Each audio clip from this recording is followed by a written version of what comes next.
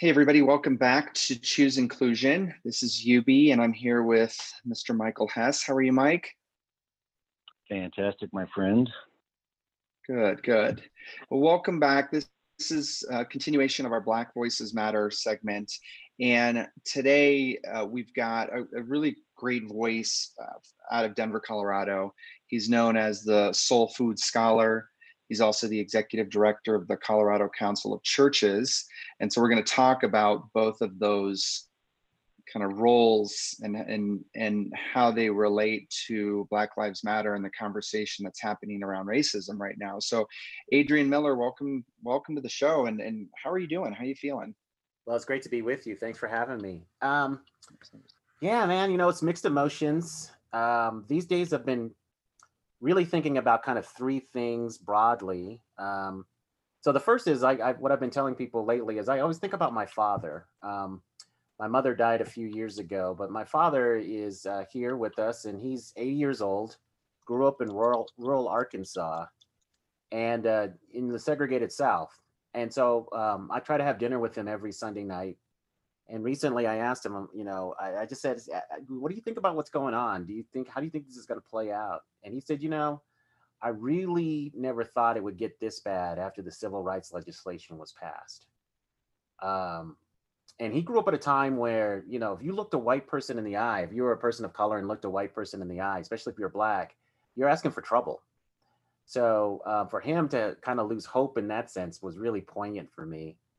And in this moment, I'm just trying to figure out what my role might be, because I do think I have some gifts that I can bring to the conversation. But part of it is just figuring out,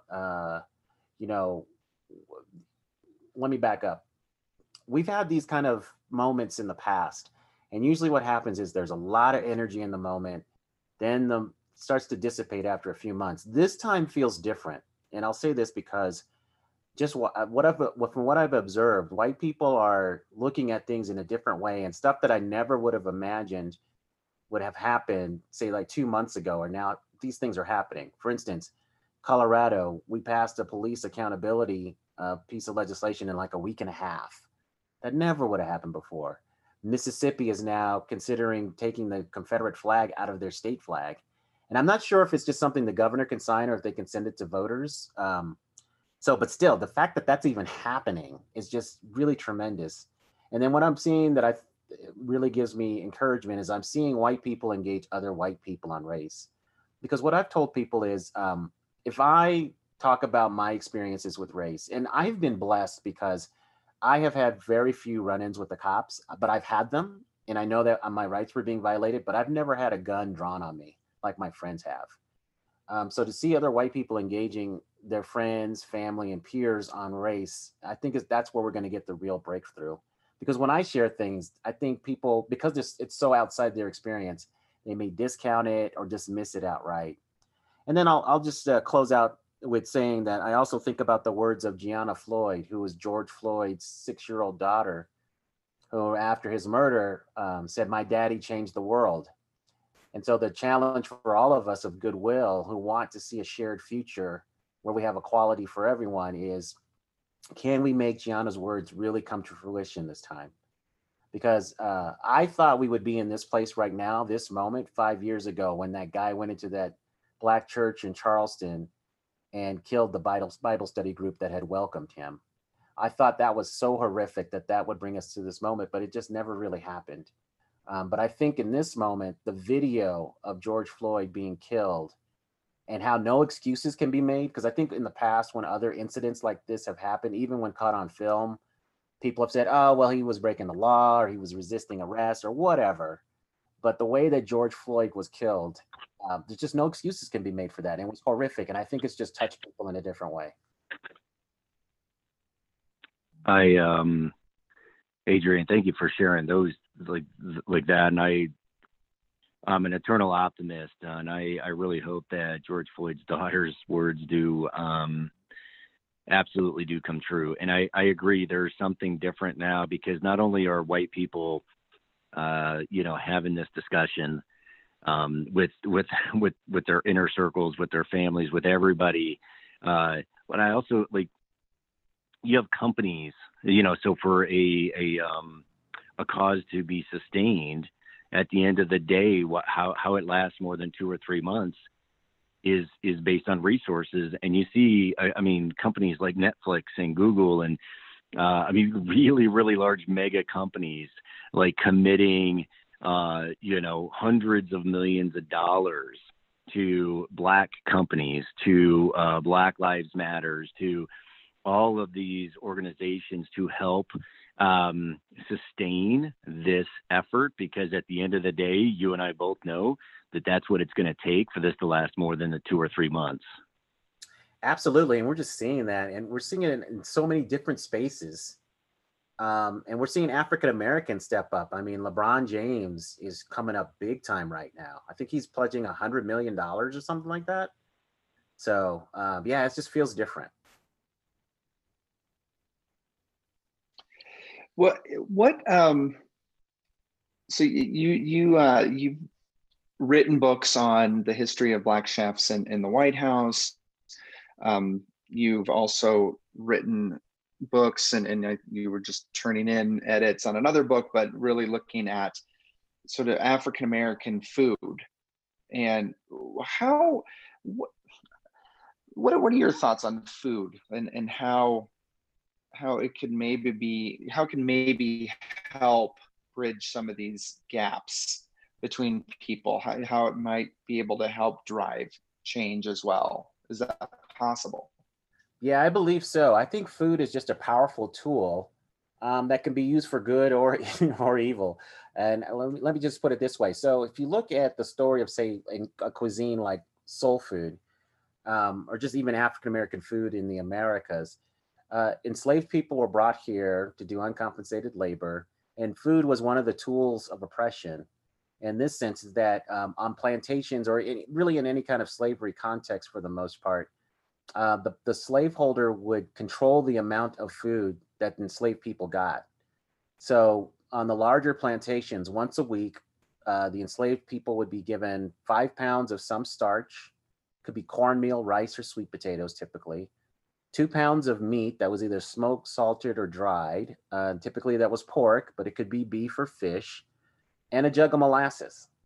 And then otherwise, the enslaved people had to figure out how to subsist by gardening, foraging, hunting, fishing, and doing all of these other things to supplement the during a typical day for an enslaved person is at the crack of dawn, there would be a trough. People were fed out of a trough, just like animals, filled with cornbread, crumbled up cornbread and buttermilk. And people had to eat with their fingers or maybe a seafood shell, like a clam shell or a mussel shell, because a fork or a knife was a potential weapon. And slaveholders did not want enslaved people to arm themselves. Then the midday meal was similar. The trough was cleaned out, and then in that midday meal, there would be a trough full of seasonal vegetables, maybe a little bit of meat to season the vegetables, and then supper at the end of the day was leftovers from the midday meal. So that you just see how that keeping people hungry, chronically hungry, and using food to oppress, you saw that as a tool for bad. And then even after emancipation, we see food being weaponized. Very toxic stereotypes of African Americans through food developed during that time period because African Americans have been granted new rights given the amendments to the Constitution and federal civil rights legislation that was passed in the 1870s. So at that moment in time in the 1870s, African Americans had a chance to be full participants in the society. And so the people who had lost the Civil War and still were not interested in Black progress decided to launch a culture war and essentially use food to say, oh, African Americans are different, they're childlike, or they're bestial. And essentially the message was, hey, these people are inferior, they don't deserve these rights. And with that constant campaign that started in the South, but people outside the South were very happy to consume those stereotypes and even pass them on to others. By the late 1890s, mid 1890s, we get Plessy v. Ferguson, which basically legally enshrines segregation based on that Supreme Court decision. So we see that the culture war was working. And a lot of the toxic foods were fried chicken, watermelon, catfish, barbecue. Even to this day, I know some African Americans who are very reluctant to eat fried chicken or watermelon in the presence of white people. And even today, if there's a Martin Luther King celebration or a Black History Month celebration that involves food and it has fried chicken or watermelon involved, even if it's organized by an African American, other African Americans will protest that event, and usually they get canceled.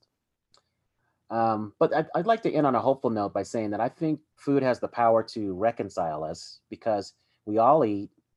We can come to the table, and when you sit down to eat with somebody, you recognize their humanity. It's a time where people drop their guard, and you can start to talk and just get to know each other. And also, cooking is an act of love. I mean, when somebody cooks for you, they're saying they care about your survival. They're saying that I love you. Even if the food is straight nasty, just the act of going through and preparing that food is meaningful. And I think if we can create spaces in our lives where we have that, opportunities to just eat with each other, to listen and talk and hear each other, we might have a chance to work this out. Wow. So the straight nasty, apparently you've heard about my cooking, Adrian. So I think, yeah. So I couldn't agree more with, so I did not know, I honestly, I don't know. I guess I didn't really know the stereotype about some of those foods, to be honest. And B, I guess I didn't. Again, that's what I love about this episode is truly educating, and I didn't realize like that. So those foods could actually stop an event for a Dr. King kind of event. That's just fascinating to me. I definitely agree though that breaking bread with people is, I mean, it's as old as humanity, and getting more people to the table to have discussions about this is the way it could be done. Can you talk though about, some of the, I know you've got books on this, like, what some of the foods that are, the Black culture bring to America. And I'd love to know, again, cause I don't know some of these things. I didn't know watermelon. I didn't know catfish. None of that. I truly didn't know that. I'd love to know some of the other rich, Black culture foods that we get to enjoy and we do enjoy. Oh man, do you feel like something's been missing in your life? Yeah. Yeah, Absolutely. Yeah. So an example of a food that comes from some foods that come from Africa, you talked about watermelon, which is like Central Africa. An interesting thing about watermelon is it actually comes to the Americas via the Spanish before a large number of enslaved Africans arrive. And it was embraced by Native Americans. So watermelons were growing all over the place by the times that enslaved Africans arrived here. So much so that people thought it might have been native to the Americas. Another example is okra. That's another food that shows up through via the slave trade. There was a type of sesame seed that came over. It was called bene seeds, but essentially it was sesame seeds. There's another thing called hibiscus. I don't know if you've ever had a hibiscus tea or not, but that's a flower that's native to West Africa. And that essentially was a hospitality drink in West Africa that called bissap, which essentially you just get some water, you steep the flowers in that water and then sweeten it to taste. That drink comes to the Caribbean and then makes its way around Latin America. So in the Caribbean, like especially Jamaica, it's called sorrel. And then when it makes its way around Latin America, it gets called agua de Jamaica, which is Jamaica water. So when you go to a taqueria and order that drink, you're actually drinking a riff off a West African drink. And then, what we find in other aspects of kind of soul food and African American food culture is you find basically enslaved people coming to the Americas, not being able to eat all of the foods that they necessarily had back home because they were moving from a tropical climate to a temperate climate. So you just couldn't grow the same foods. So often what they had to do was find substitutes. So one example is greens. In soul food culture, the popular greens are collard, kale, mustard, turnip, and cabbage. Well, these are all bitter greens. And the interesting connection is in West Africa, a lot of West Africans ate bitter greens. They called it bitter leaf. So they couldn't have bitter leaf in the Americas. So what they did is they substituted the European bitter greens that they had encountered. So I tell people, if you've discovered kale in the last 5 to 10 years, welcome to the party. We've been eating it for about 15. And then some other foods would be like sorghum and millet. So, but the rest of soul food is really embracing food already here in the Americas or adopting the foods of their European slaveholders. And so soul food is really one of the earliest fusion cuisines in the US. Well, and it just I am just completely fascinated by this conversation of the weaponization of this food. And I mean, it speaks to just truly how embedded and systemic everything is. And that's why I love this conversation, because I want white people in particular to understand that.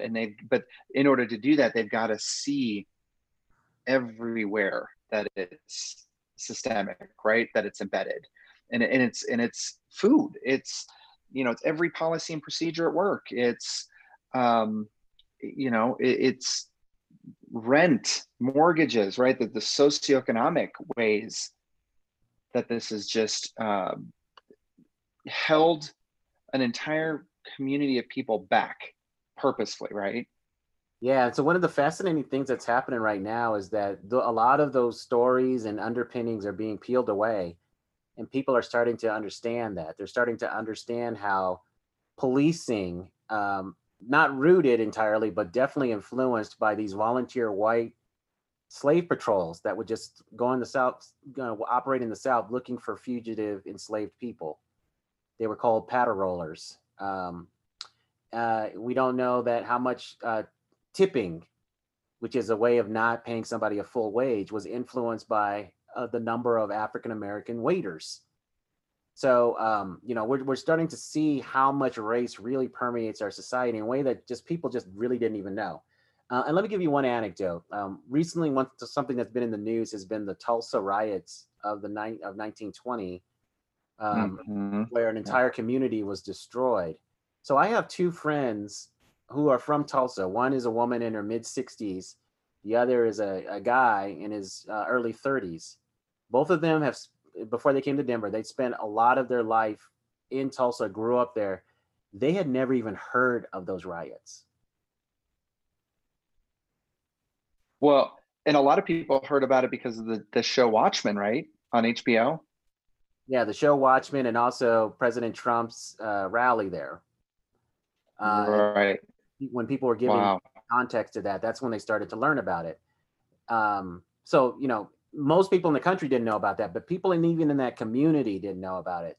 So that shows you what David Shipler, an author, wrote this term, but I really love it. It just speaks to how we are a nation of familiar strangers. We know of each other, but we really don't know each other's stories. And I think part of this moment and why people are trying to find out more about racism and systemic racism and other things is I think they're trying to, for a moment, in this moment, they're trying to find out more about the African-American story.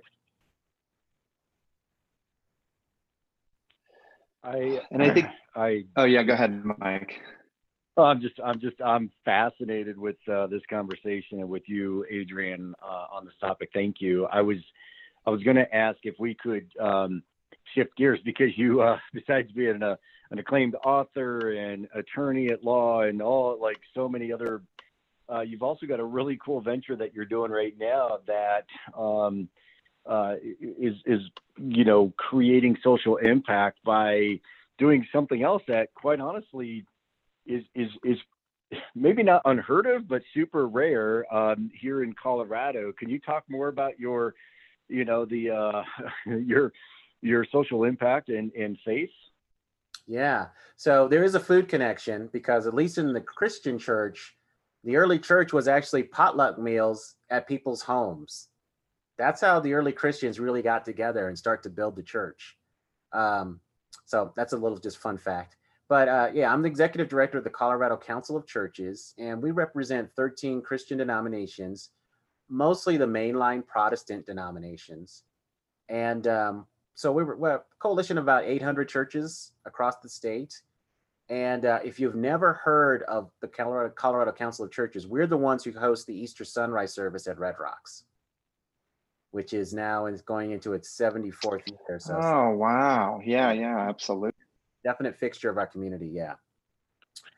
Um, so one of the things that I've been really interested in is like, how do we come together? And my observation in our society is we have fewer and fewer spaces where we can come together and talk about the tough things. And faith churches, synagogues, mosques, they're one of the few spaces left. So one of my passions has been trying to get the faith community together to talk about race.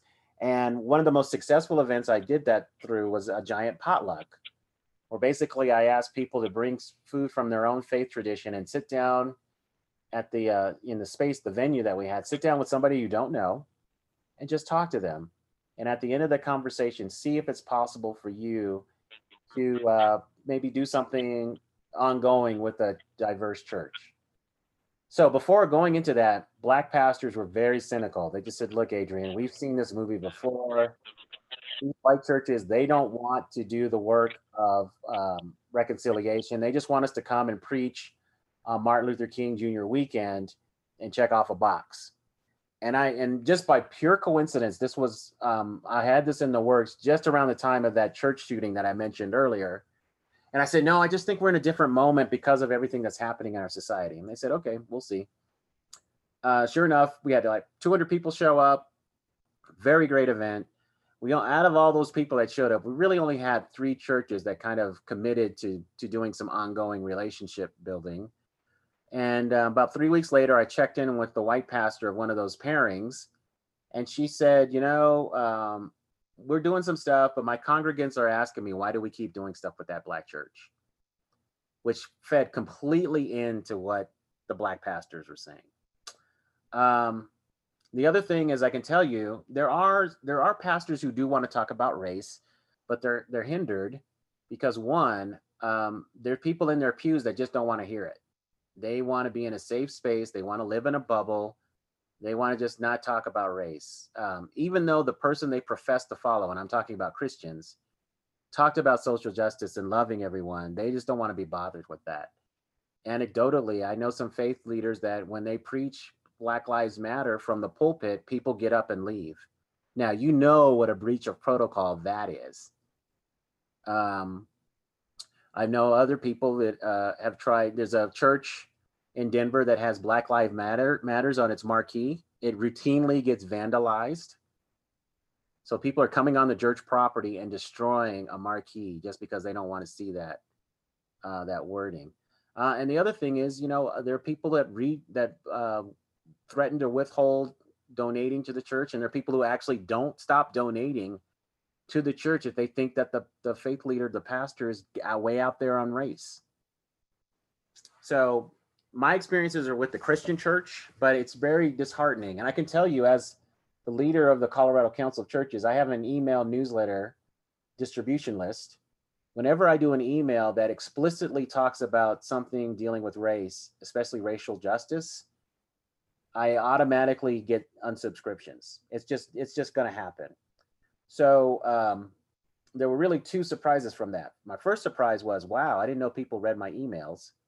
And then the second surprise is, wow, we're Christians. We're supposed to love one another, and we can't even just handle hearing about an event that's going to talk about race. That's too much to handle. Kind of like, what's up with that? So again, this time is different. I have a number of white churches who are reaching out to me and saying, "Hey, we want to do a curriculum on race and a lot of different things." So this may be a different moment. We'll just have to see how it plays out.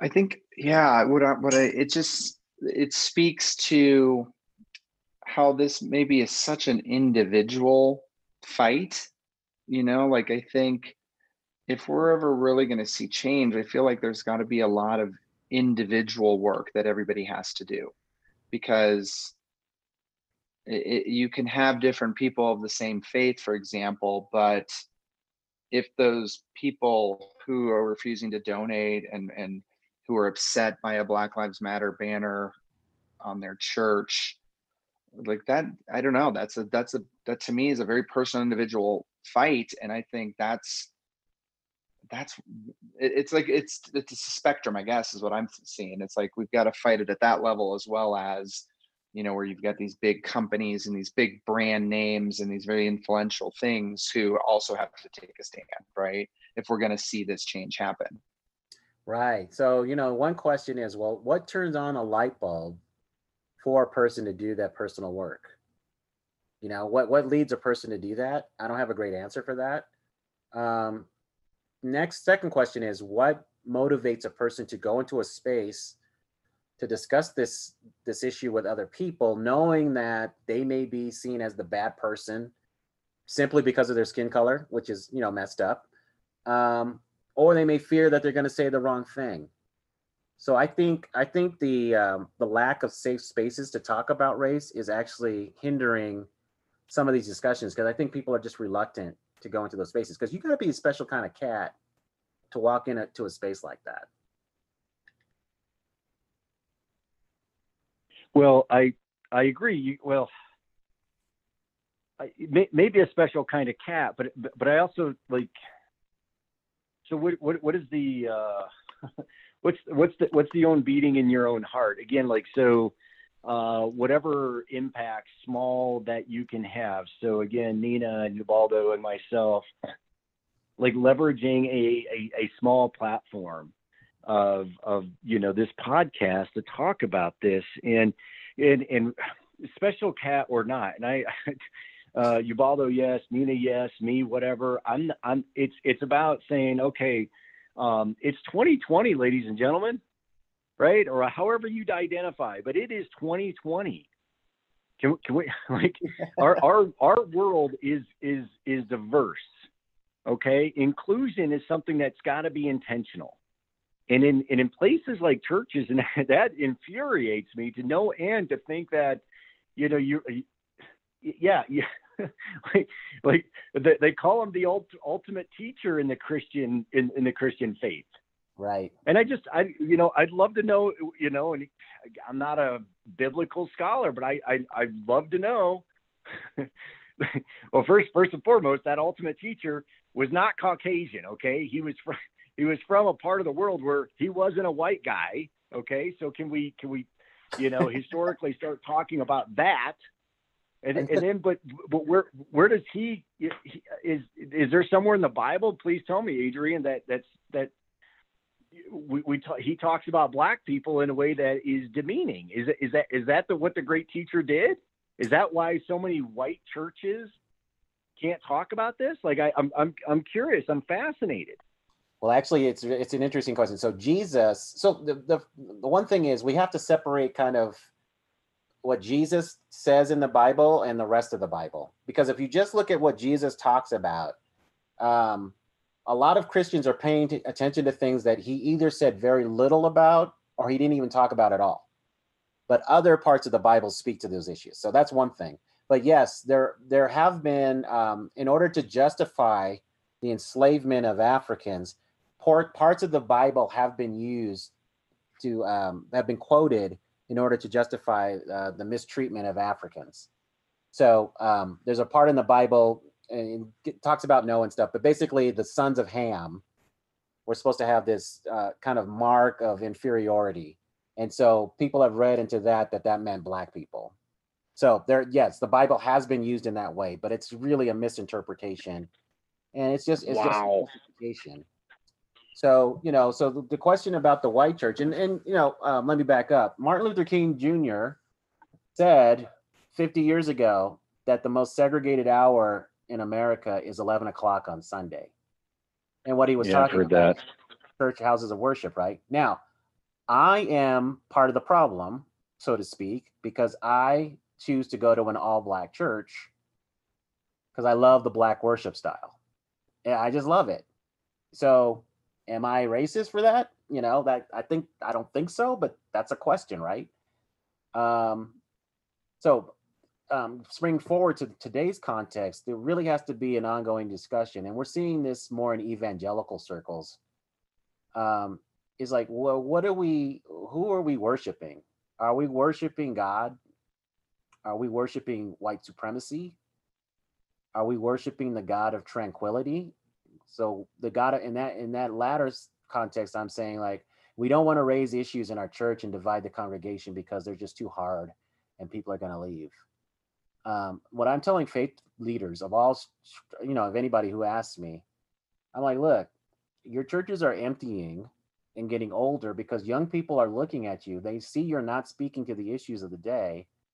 And so they're just fighting this fight elsewhere. That's why they're forming meetup groups or doing stuff on social media. And if you were just to respond to the issues of the day as Jesus did in his time, and if you just follow what Jesus says, care for the sick, the hungry, the imprisoned, love one another, maybe people would start coming to your house of worship. So, these questions have to be made. And I know some people may think that I'm speaking out of shop too much, but I love the church. The church has been a very positive influence in my life, but I know that's not been the case for everyone. And I know that church and Christians have done a lot of damage to people. So as a Christian of goodwill, I'm trying to let people know there are some of us out there who do want to love everyone and bring us together. We just need help. Wow. What a thank you for coming on and hearing your voice. I've learned a lot today from you, Adrian, from food to religion, my friend. What a fascinating talk. Thank you so much. Then thanks for the opportunity to just kind of share my thoughts on this. Yeah, this is wonderful. Thank you so much, Adrian. Everybody, continue to check out chooseinclusion.com. We've got some really great voices that are continuing to join us and share. So thank you for trusting us for that. Check the website. Mike, thank you. Adrian, again, thank you so much. This has been amazing. All right, cool. Thank you, All right, everybody. Thanks, Ubaldo. All right, peace. Always. Take care. Bye-bye.